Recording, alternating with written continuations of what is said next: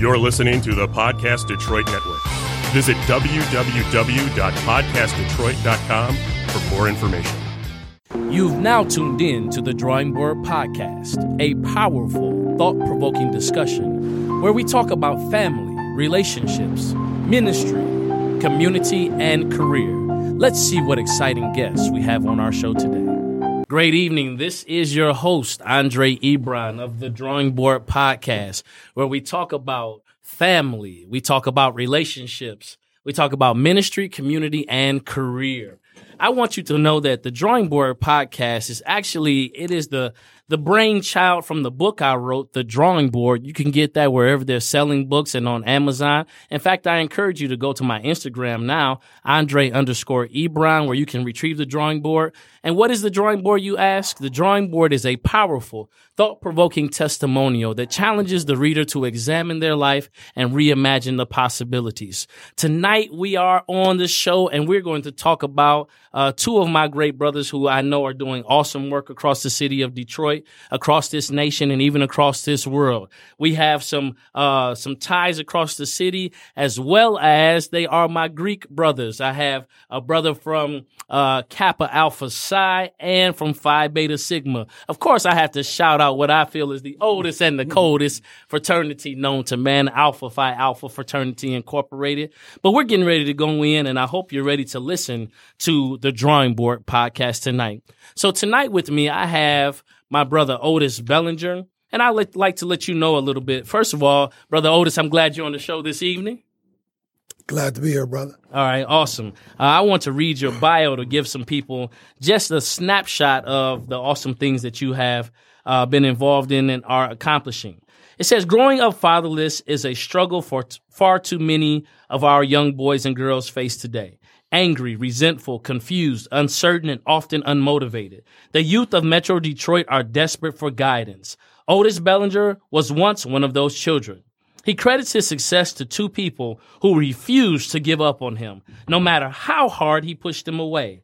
Now, a successful author, community leader, and motivational speaker, Bellinger continues to ask one question: how do I build a better man? A lifelong Detroiter and graduate of Benedictine High School, Mr. Bellinger holds a BA in Communications from Fayetteville State University, North Carolina, an MA in Rehabilitation Counseling and Community Inclusion from Wayne State University, Detroit, Michigan, and a postgraduate certificate in Social Service Administration. It was the combination of his own experience and education that drove Bellinger to his life's calling, building better men. Bellinger is now the director/founder of Building Better Men Mentoring Leadership Program, a school community-based organization that provides various programs for males ages 8 to 17. The objective is to bring value and positive change one young man at a time. It is Bellinger's hope that by changing the life of one, he will change the life of many. Mr. Bellinger has completed extensive research on conflict resolution, violence prevention techniques, and socioeconomic issues affecting youth and young adults, primarily African American males.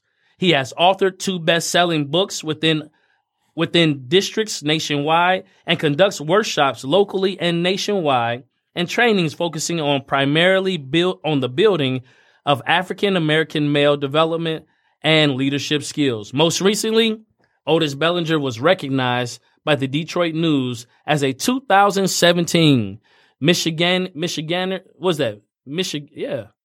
he got the Michiganian, of the Year award. Let's give it up for Brother Otis Bellinger. Glad to have you here, sir. Thank you. So let's get into it. Building better men. Talk to me about that. How did that come about? Well, Building Better Men is a program that was derived from my personal pain. Okay. And it's that every day up until age 12, probably cried every day. And when I was 12, I just decided after some various experiences to attempt to fix myself. I mean, the doctors couldn't do it. You know, I mean, mom's belt and iron cord whippings wasn't doing it. So I connected with someone, and they just said the best way to fix yourself is to look to fix others, and then hopefully you will be able to gain something in terms of understanding of what it is you're doing, where you're going, where you hope to be.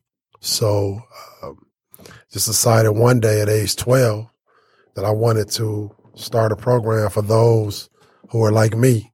And I knew one day I would. I just had to get out of the Dexter Davidson area. And once I did that, I just said that I wanted to put something together where,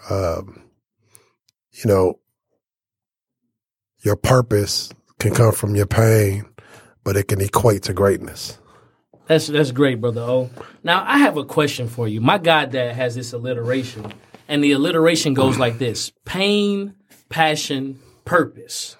It says that if you acknowledge and understand like the root and the source of your pain, that pain will develop within you a passion, like you talk about at age 12. Like, think about a young man at the age of 12. He's only been living a certain amount of days, but he has a resolve within himself that he's going to change the life of others from that day forward.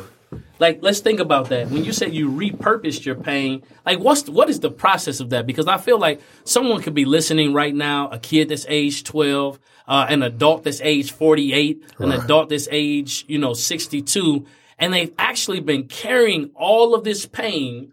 They've gone into jobs that, maybe they're just, making a living, but they feel this passion on the inside. How did you unearth that passion and actually like structure it? What was the process of that? Well, I just knew what I didn't want to be. And because those examples were all around me, from family members to friends, from guys in the neighborhood. But there was some in the neighborhood who were not doing the right thing. Okay. And they had decided, basically it was like two type of guys in our neighborhood. It was the one who tried to recruit you to do the negative things they were doing in the neighborhood, and it was the other ones who tried to derail you. Okay. And those who tried to derail you, it was sometimes confusing because it wasn't one of those, do as I do. It was like, I'm going to keep on doing this, but I don't want you to keep doing it. So it was like the example was being set right before my very eyes.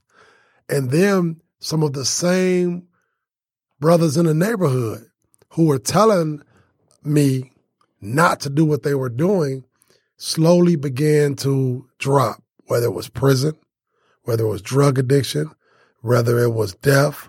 So it was like, man, this is like hood college, man. I mean, just me getting a degree in depression.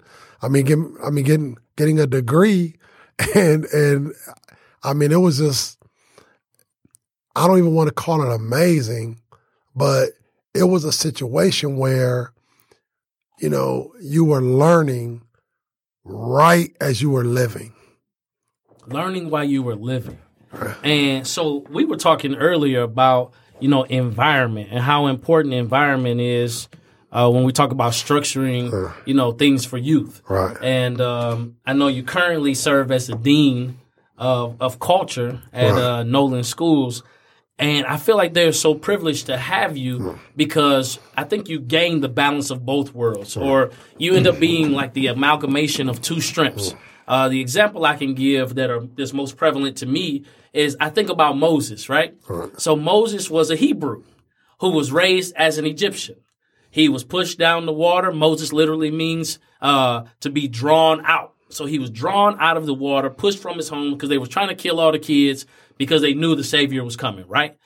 And I say that in a way to acknowledge that he is a shadow and a type of Christ, not that he was the Savior. We see how he shows, but like when he came to himself, he realized that I cannot stay in Egypt because my people are suffering and being oppressed.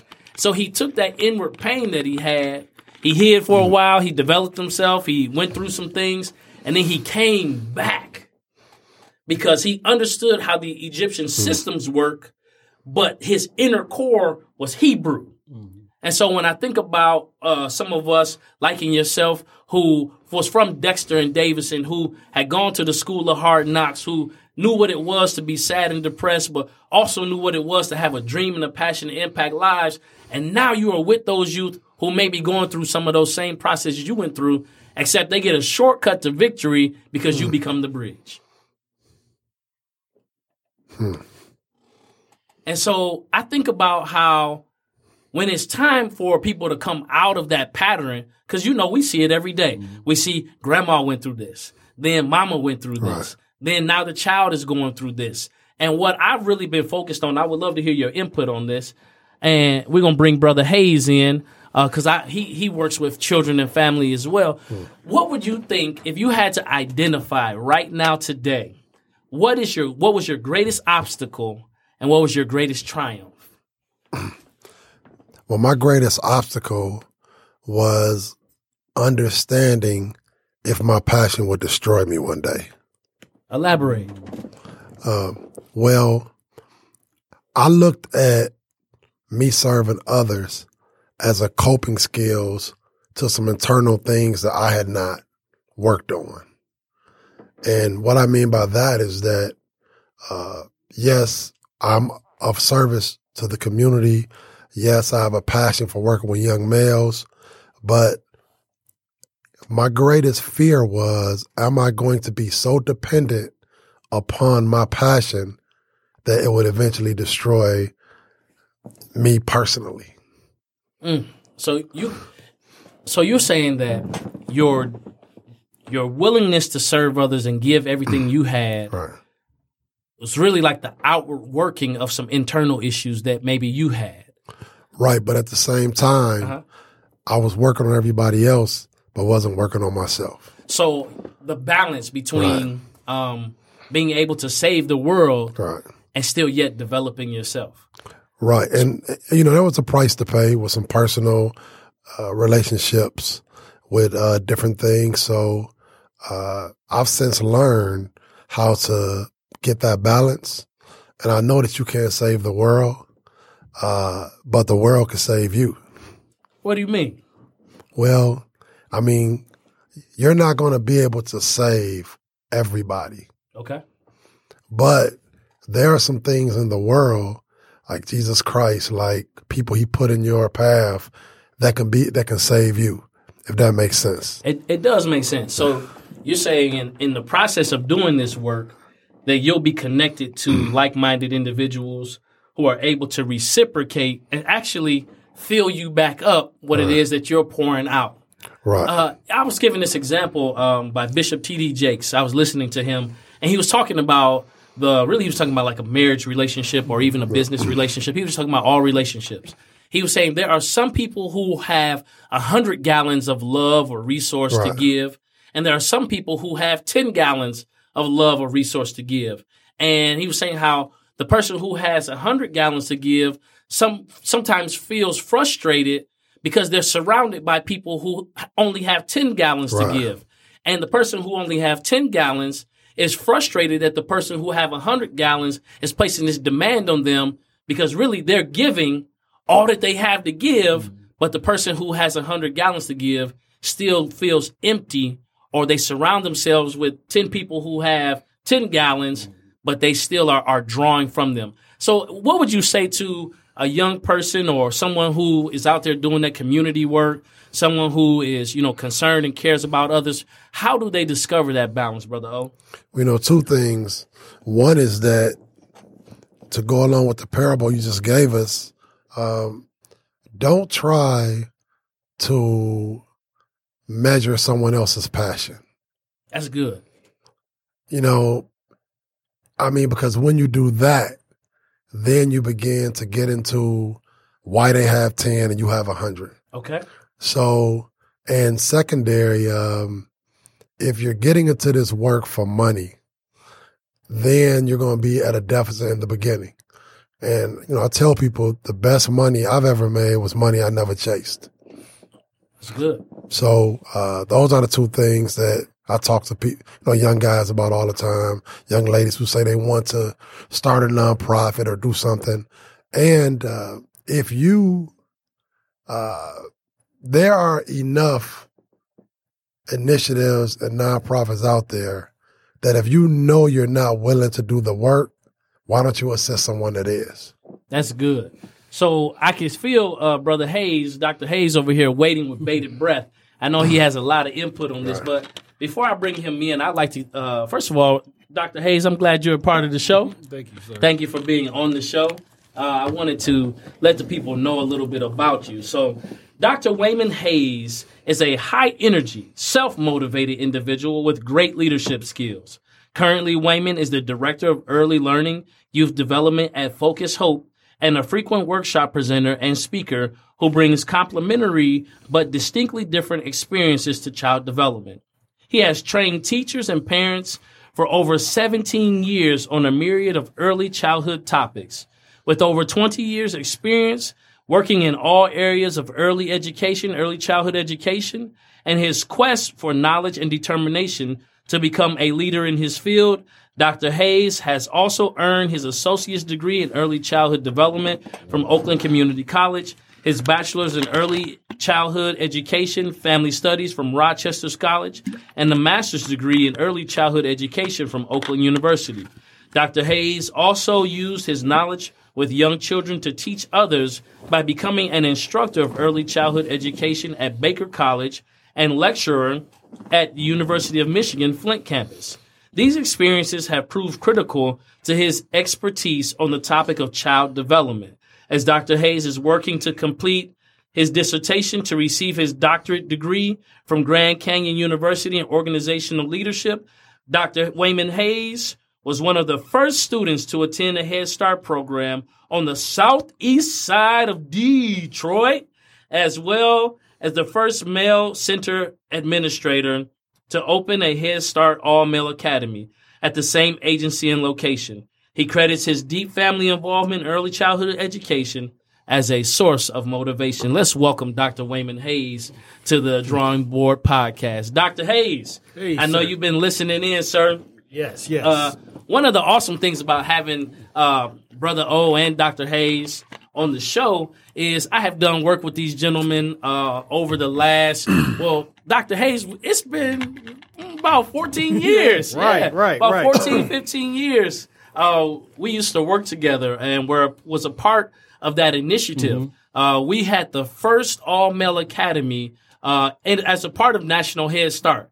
So we piloted a program that took children, young men ages 2.5 to 5, and it was an all-male staff. So our cook was male. We had a male cook. Wow. We had a male social worker. All of our teachers were men. And there was about 6 or 7 teachers. Right. It's 6 or 7 teachers. You were the center administrator. And what they did was, correct me if I'm wrong, they took, and I want to shout out Ms. Jones Scales for all of the awesome work she did with Southeast Children and Family Development Head Start. For all of you who knew about us going to agency-wide, you saw us show up with our coats on looking good. It's okay. Don't hate. It doesn't look good on you. All right?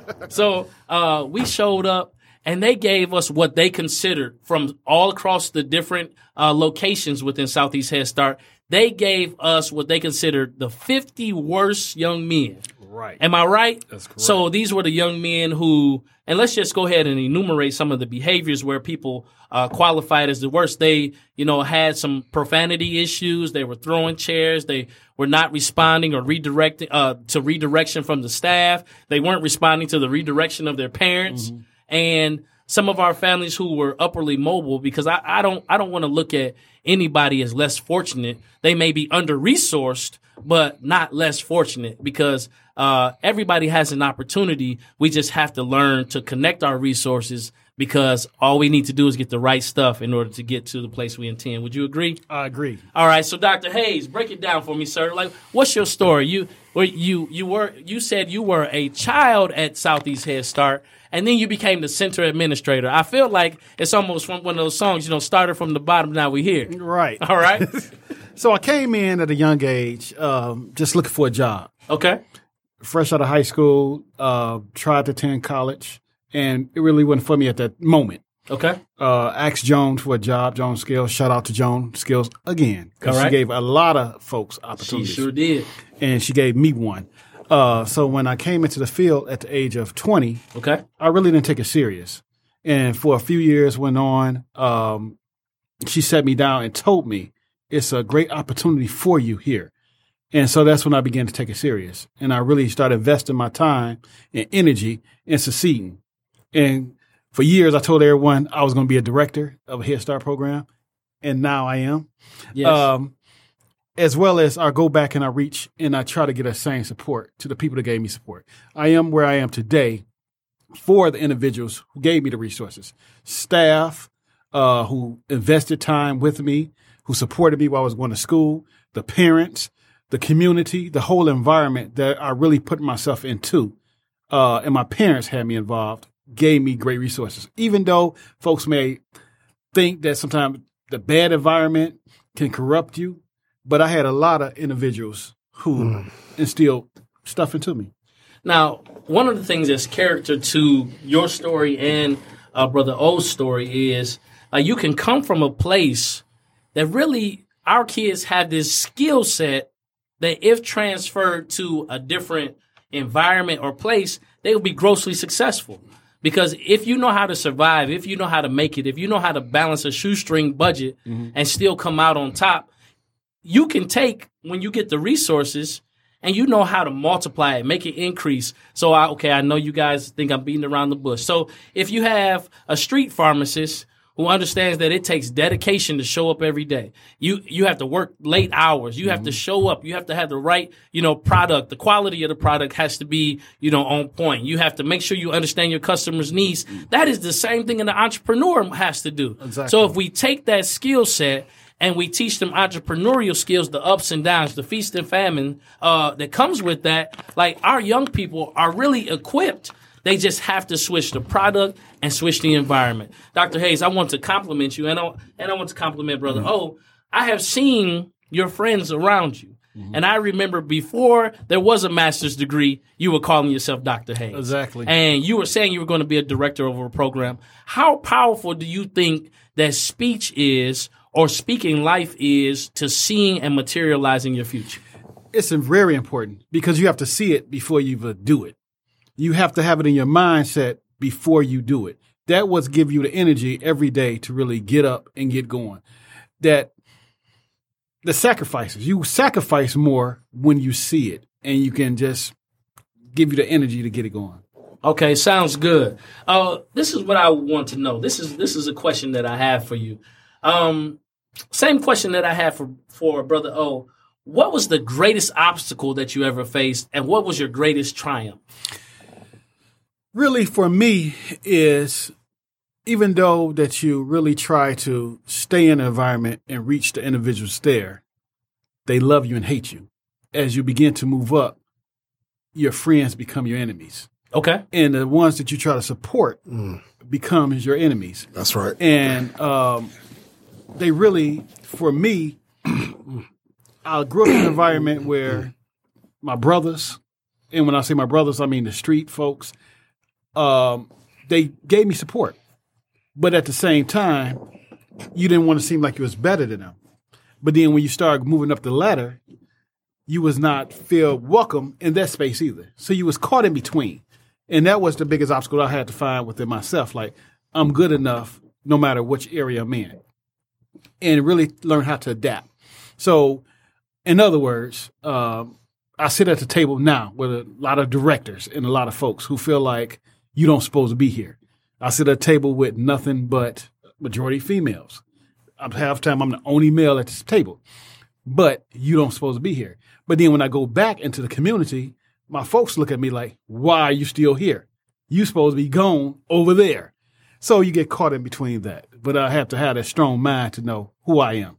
That's good. So what is your comment to those? Because it happens to all of us. So give you a little bit about myself. So I was the young guy in the family that they pushed off the block, right? Mm-hmm. So I was heavily involved in ministry and church and all those things. But in my family, much like other families, we have those who were servicemen and women who went on to the armed forces. Mm-hmm. We had those who went on to college. And then we had those who didn't pay taxes. Mm-hmm. You know, follow my drift. Mm-hmm. And so those who didn't pay taxes, they would not allow me to be in these other environments. And they sent the word out to all of those people who were in those environments. Like, if you see Andre over anywhere around there, you better push him off the block because he has no business in that environment. So how do you begin to articulate and to explain to someone?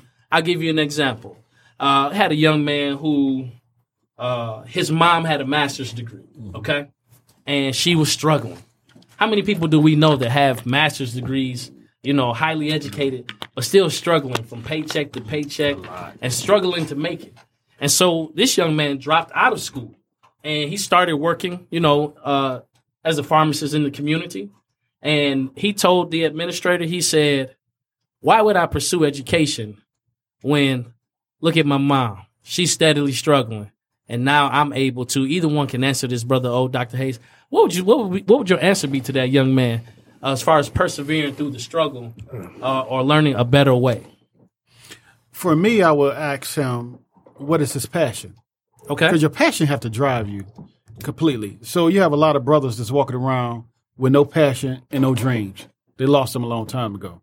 So really trying to connect back with him and trying to find that passion within him. Because without that, he's going to continue to see what he's doing is acceptable. And quite frankly, I hear that a lot of times from a lot of older guys and still young ones are still doing the same thing.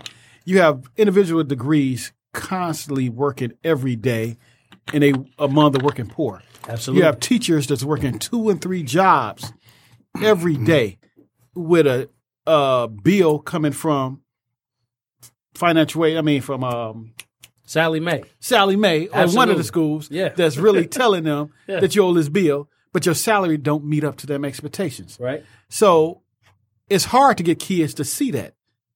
Most kids want to see be a rapper because that's all they see. And they see it's fast money and they can get the things that they want. They don't see individuals working hard every day and really showing them the things that they see that's acceptable in their mindset. Okay, Brother O, you work with young men all the time. And how do you instill within them that the success you want is a process?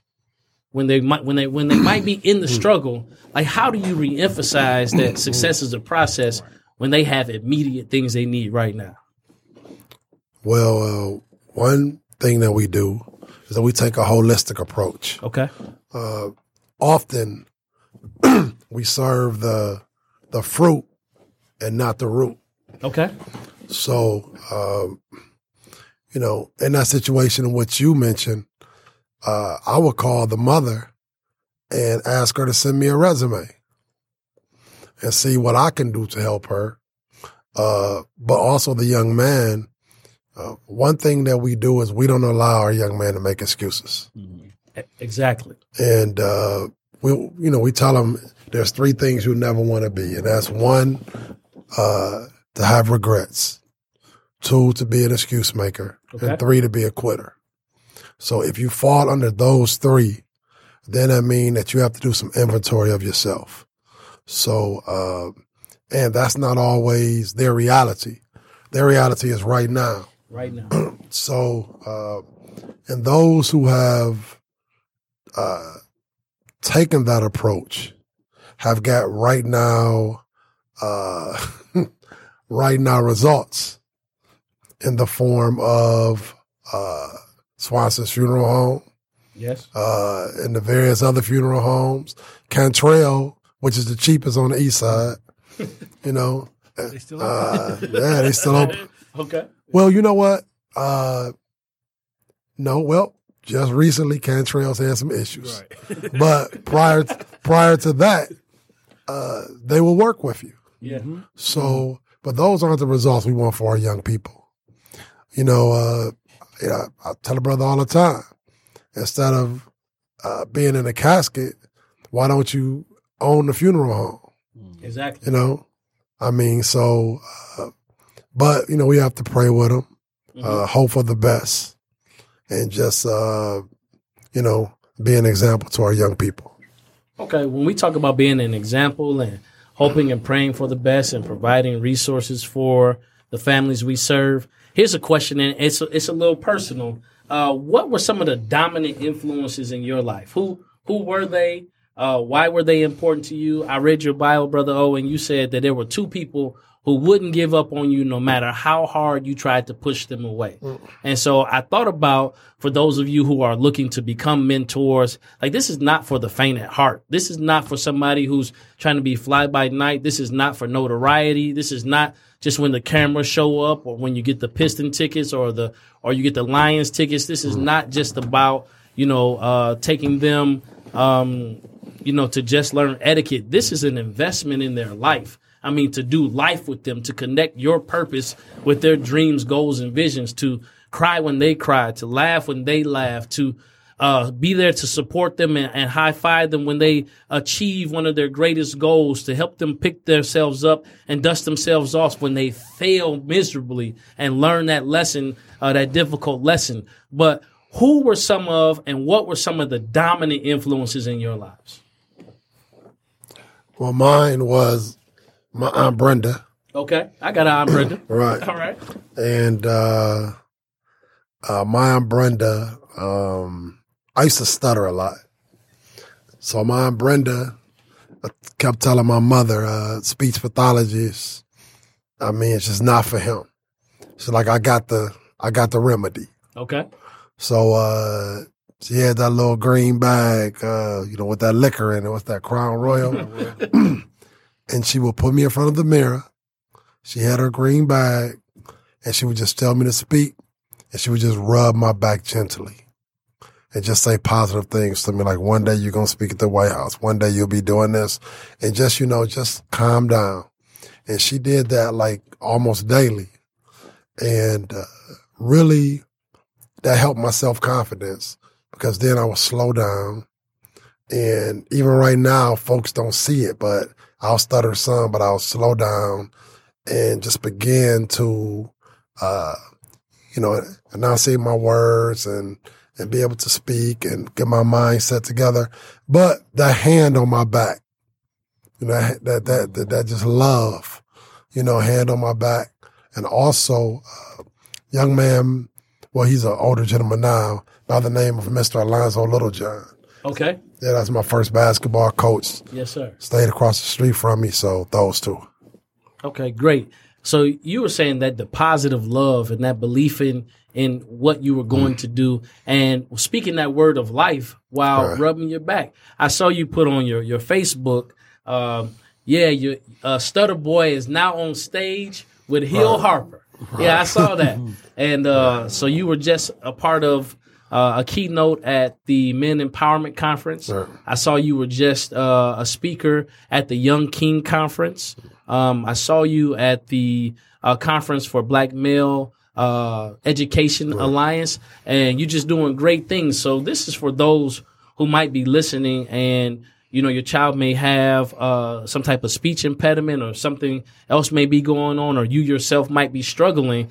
You need to take a note from Mr. Bellinger's book, that if you just go ahead and get that Crown Royal, no, I'm joking, not the Crown Royal bag, but if you get somebody who has that positive love and affirmation, and even if you don't have anyone there to encourage you, get that mirror and begin to, I'll say it, prophesy, speak to yourself.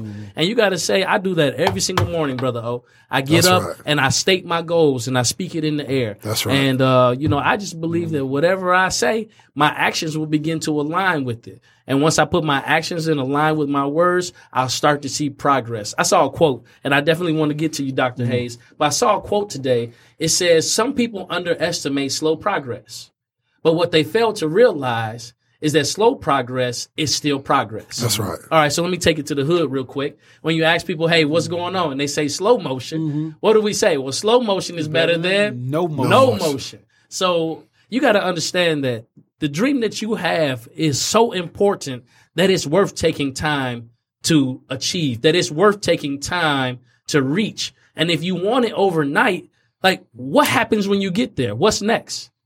Okay, so you've achieved that goal. And I'll be honest, I was one of those, I set a goal up, I knock a goal down. Set a goal up, knock a goal down.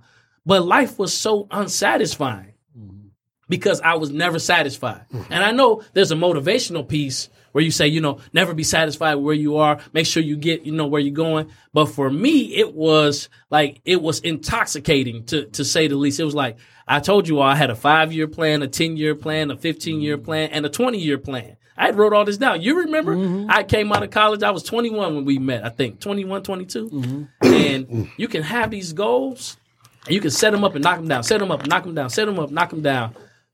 And then what's next? Like, are you accomplishing these goals at the detriment and the threat of losing some of your most valuable relationships?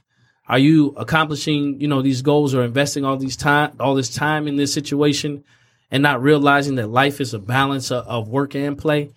Because the Bible tells us to teach us to number our days because they're not a lot. Right. And so we have to spend it and invest it doing things that adds value. Like me accomplishing that goal, man, that's great. But the legacy that I leave will be one of inspiration, motivation, and transformation, not because of what I've done just in accomplishing my goals, but in the lives that I've invested in. So, Dr. Hayes, tell me about who were your dominant, who were your dominant influences and what were your dominant influences in life? Well, I'll say my parents, my mother and my father, because they invested a lot into us. And I'll say my community. Okay. Because my community invested a lot into us as well, into myself as well. I always tell a story about this guy. I had a real problem. I'd like to shoot dice on the streets. And before I started working at the school, I was working at this nursing home. And one of the guys on the street, he had a little problem. And he say, workers never hustle and hustlers never work. And at first I didn't understand what he was saying. He said, well, you the hustler. You go to work every day and you being hustled because you bringing the money back into the game where nobody else is working. And I caught on to that. So people like that who really invested the time to say something in. I think people walk past individuals on the street who have issues, mental health issues, have drug issues, and they think these people are not folk. They're not real people with intelligence or nothing to give. Them are folks I listen to. And I treat them with respect, and I gain something from them as well. Like I said, my parents, because they worked hard every day, they was among the working poor, but they still invested a lot and gave us what we needed. And then the haters, the haters, Okay, I mean, I have to say it. I'm just sorry. It was folks when I said I was going to be Dr. Hayes. Oh, you ain't going to get past an associate's degree. You ain't going to get past a bachelor's degree. You still that kid from the east side. You still Lil Wayne. You ain't about to do nothing. You play too much. Or you like the girls, or this. It was always something. You ain't gonna be no director. You ain't mature enough. So I had to prove a point, and it really energized me to stay up late nights and make sacrifices to accomplish the goals that I set before myself. That's true. I know there was a saying at one time, if you don't have 10 haters, you need to go by tomorrow or something like that. It was a meme out there saying if you didn't have at least 10 haters, you need to go get some. But the one thing about it is, what people don't realize is that's biblical. The Bible says, woe be unto you when all men speak well of you. And so when everybody, the old folks used to tell us, say, when everybody is speaking well of you and singing your praises, then you're doing too much to please men. You got to take a stance for what it is that you believe, and you got to take a stance for what is right. Dr. King said, it's always the right time to do what is right. So I have a question for you. When you look at, I'm real big on like words that describe ourselves. I feel like when you understand who you are and what your core motivations are, then you'll know, as you said one time, Brother O, you knew what was for you. You knew what was not for you. You had examples, both good and bad, of what it is that you did want to do and what you didn't want to become. So if you had to describe yourself, how would you best describe yourself, Brother O?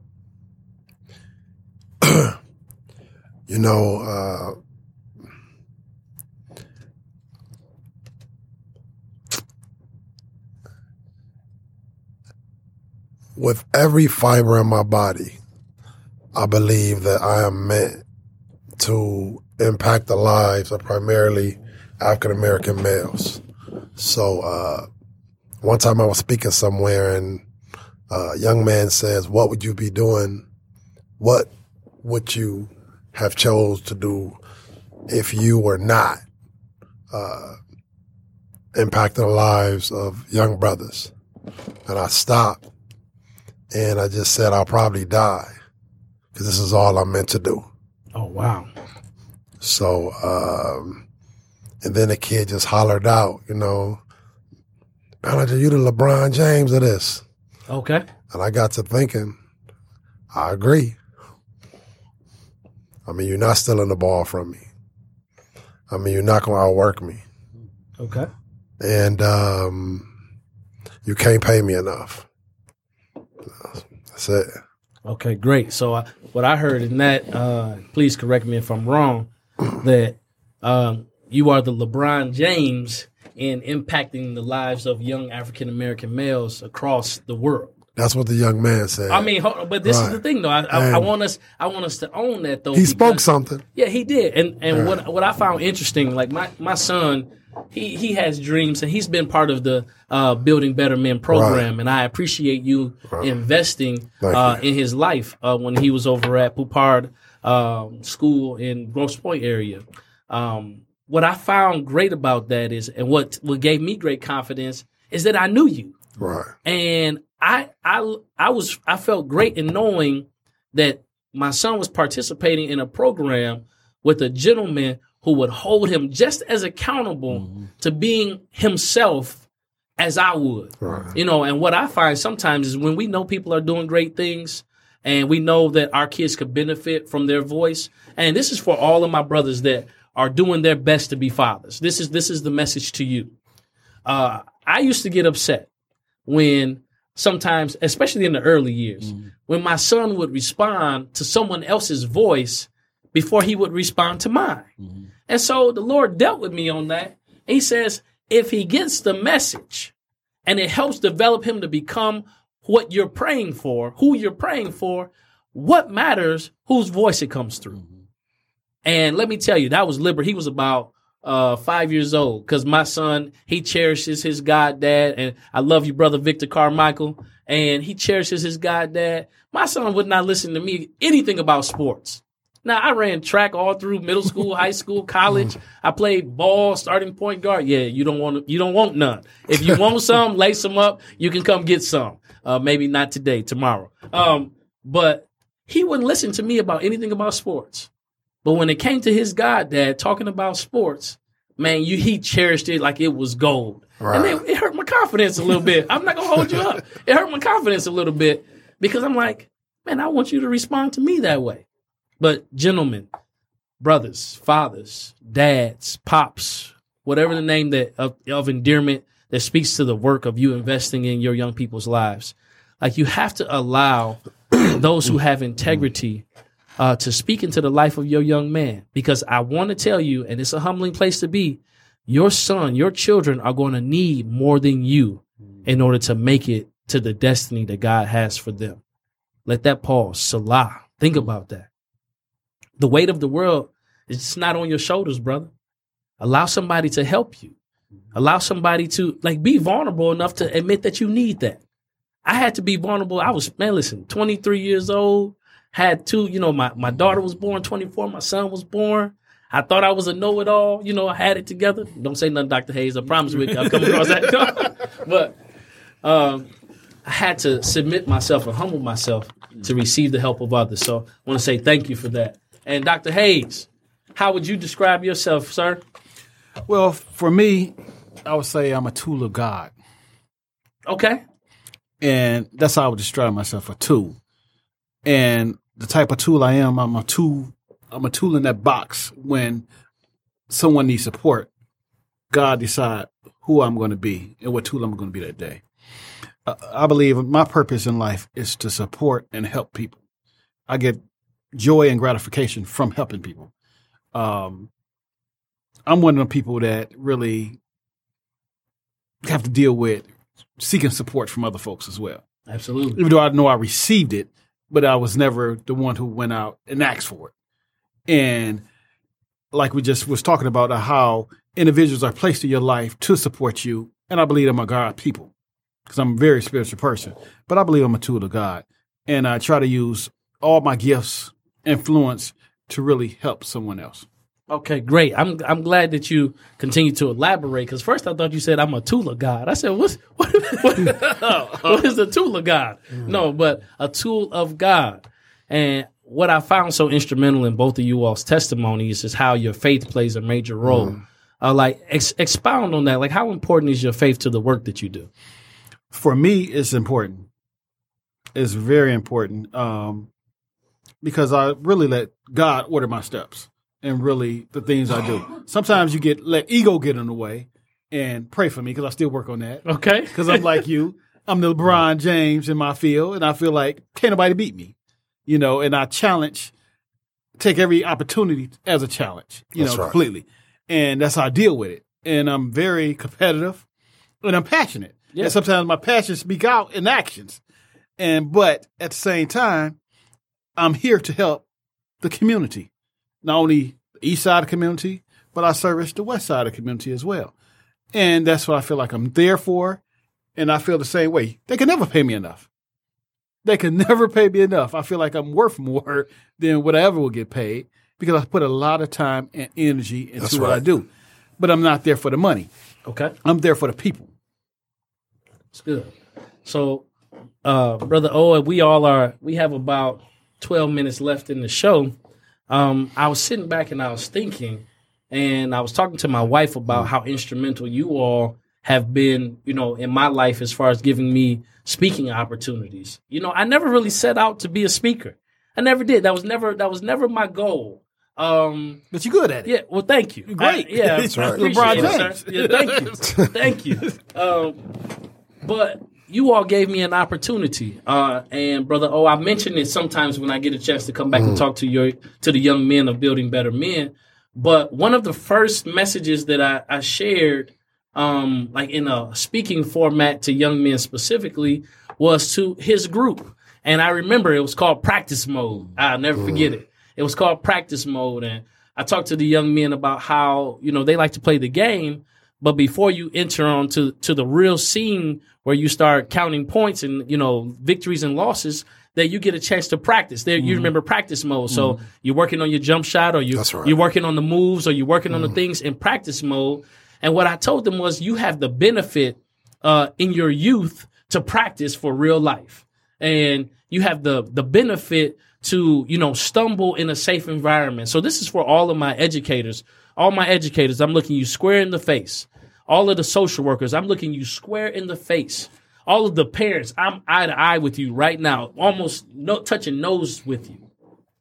If your children are not allowed to blunder and make mistakes in your home and at school, where these are safe environments, where else can they make mistakes and learn? Like, you cannot approach your child with the expectation of perfection. You cannot work out your inadequacies or your shortcomings in your child's life. That's right. Because when you put that pressure on your child to be perfect, they may obey you, but they grow to resent you. That's right. And so you have to give them the chance to become them. I'll be transparent with you in this moment. My son was doing something goofy in the car. I don't know what he was doing. He was doing something goofy in the car. And it was irritating me at the moment. I said, what is this boy doing? Now, I'm a parent. Now, if you want to be honest, like, oh, my gosh, Brother Ebron, you can't say that your child was irritating you. Yes, in that moment, it was bothering me. And I said, son, what are you doing? And he looked at me, and I'm going to hold back the tears at the moment. He said, Dad, I'm just being myself. And, man, the weight of that in that moment was, I have to allow him that space to just work out all those little goofy, idiosyncrasies and all those things.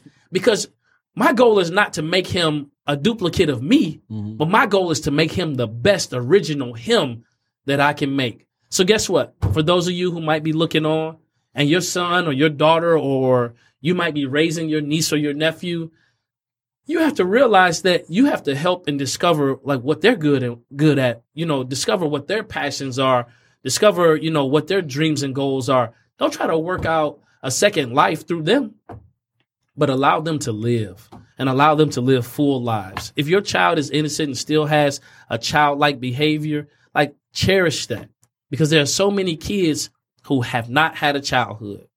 So you got to allow them that space. As we close out, there's a poem that you all might be familiar with. It's called Test of a Man. All right. And it says this.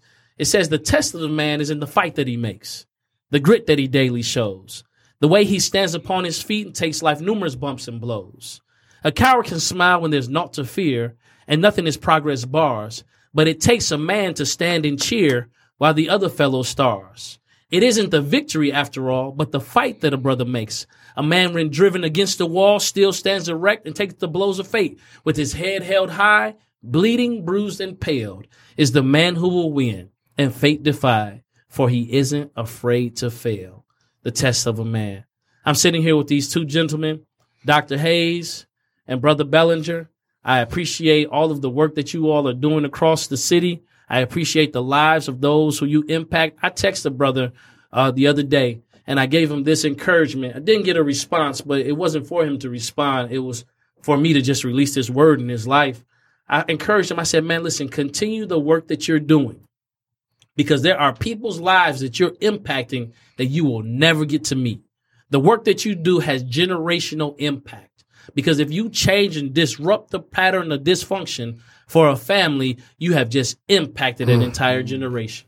And so there will be people that will benefit from the life and the ministry and the work of Mr. Bellinger. There will be people who will benefit from the life, the purpose, the mission, the goal of Dr. Hayes.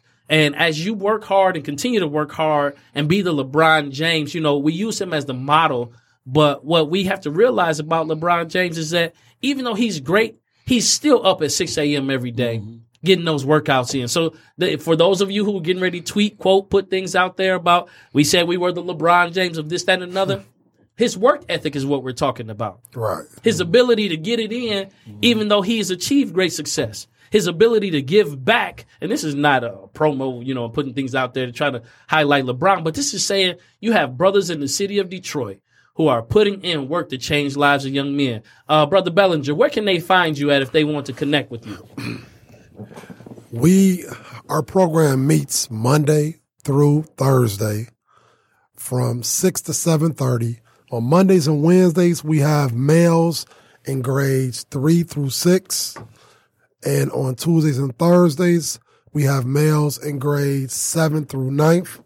And on Fridays, we have free SAT training and college readiness for males in 10th through 12th at the Sadie Trey Play Center, which is at 19320 Van Dyke, not far from 7 Mile.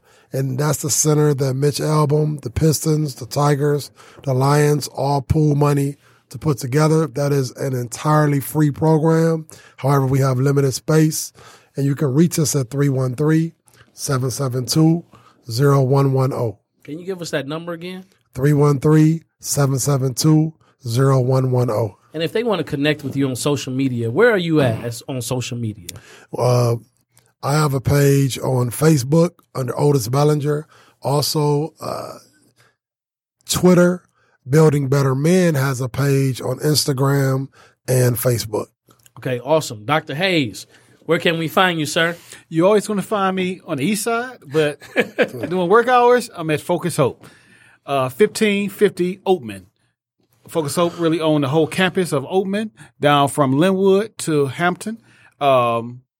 We service the whole entire family. We have, our focus is education, careers, and food for seniors. I'm sorry. That's okay. That's good. Food. So what is it? Education, careers, and food. And advocacy. And advocacy. Great. Yes, that's our new program. I'm sorry about that, but advocacy as well. Oh, that's great. In my program, we service pregnant mothers, fathers, as well as the youth development kids and grandparents who's raising their grandkids. We just dare to support the whole entire family. 2GN approach. Oh, okay, great. And on social media, you want them following you, sir? Yes, Wayman Hayes, Facebook, LinkedIn, as well as Instagram. Okay, Wayman Hayes. And of course, this is your host, Andre Ebron. If you're tuning in, of course, you're following me on Facebook at Andre Ebron. you can go to ebronassociates.com. Find me there. On Instagram, it's Andre_Ebron. And my personal contact information is 313-663-8772. And Dr. Hayes, I'm going to end with this one because I know it's one of your favorite poems. Yes. All right. So if you all are looking to follow your dreams, this goes back to my mentor, Apostle Dr. Oscar J. Dowdell Underwood Jr. of Fort Wayne, Indiana. He is the pastor of Cathedral of Praise International. He taught us this. He said, follow your dreams. Take one step at a time. Don't settle for less. Just continue to climb. Follow your dreams. If you stumble, don't stop. Keep your eyes on your goals. Press on to the top. For only on top can we see the whole view. Can we see what we've done and what we can do? Can we then have a vision to seek something new? Press on and follow your dreams. This has been the Drawing Board Podcast, where we talk about family, relationships, ministry, community, and career. And to all of you all that are starting, or those of you all who are starting again, I want you to know that it's entirely possible. God bless you.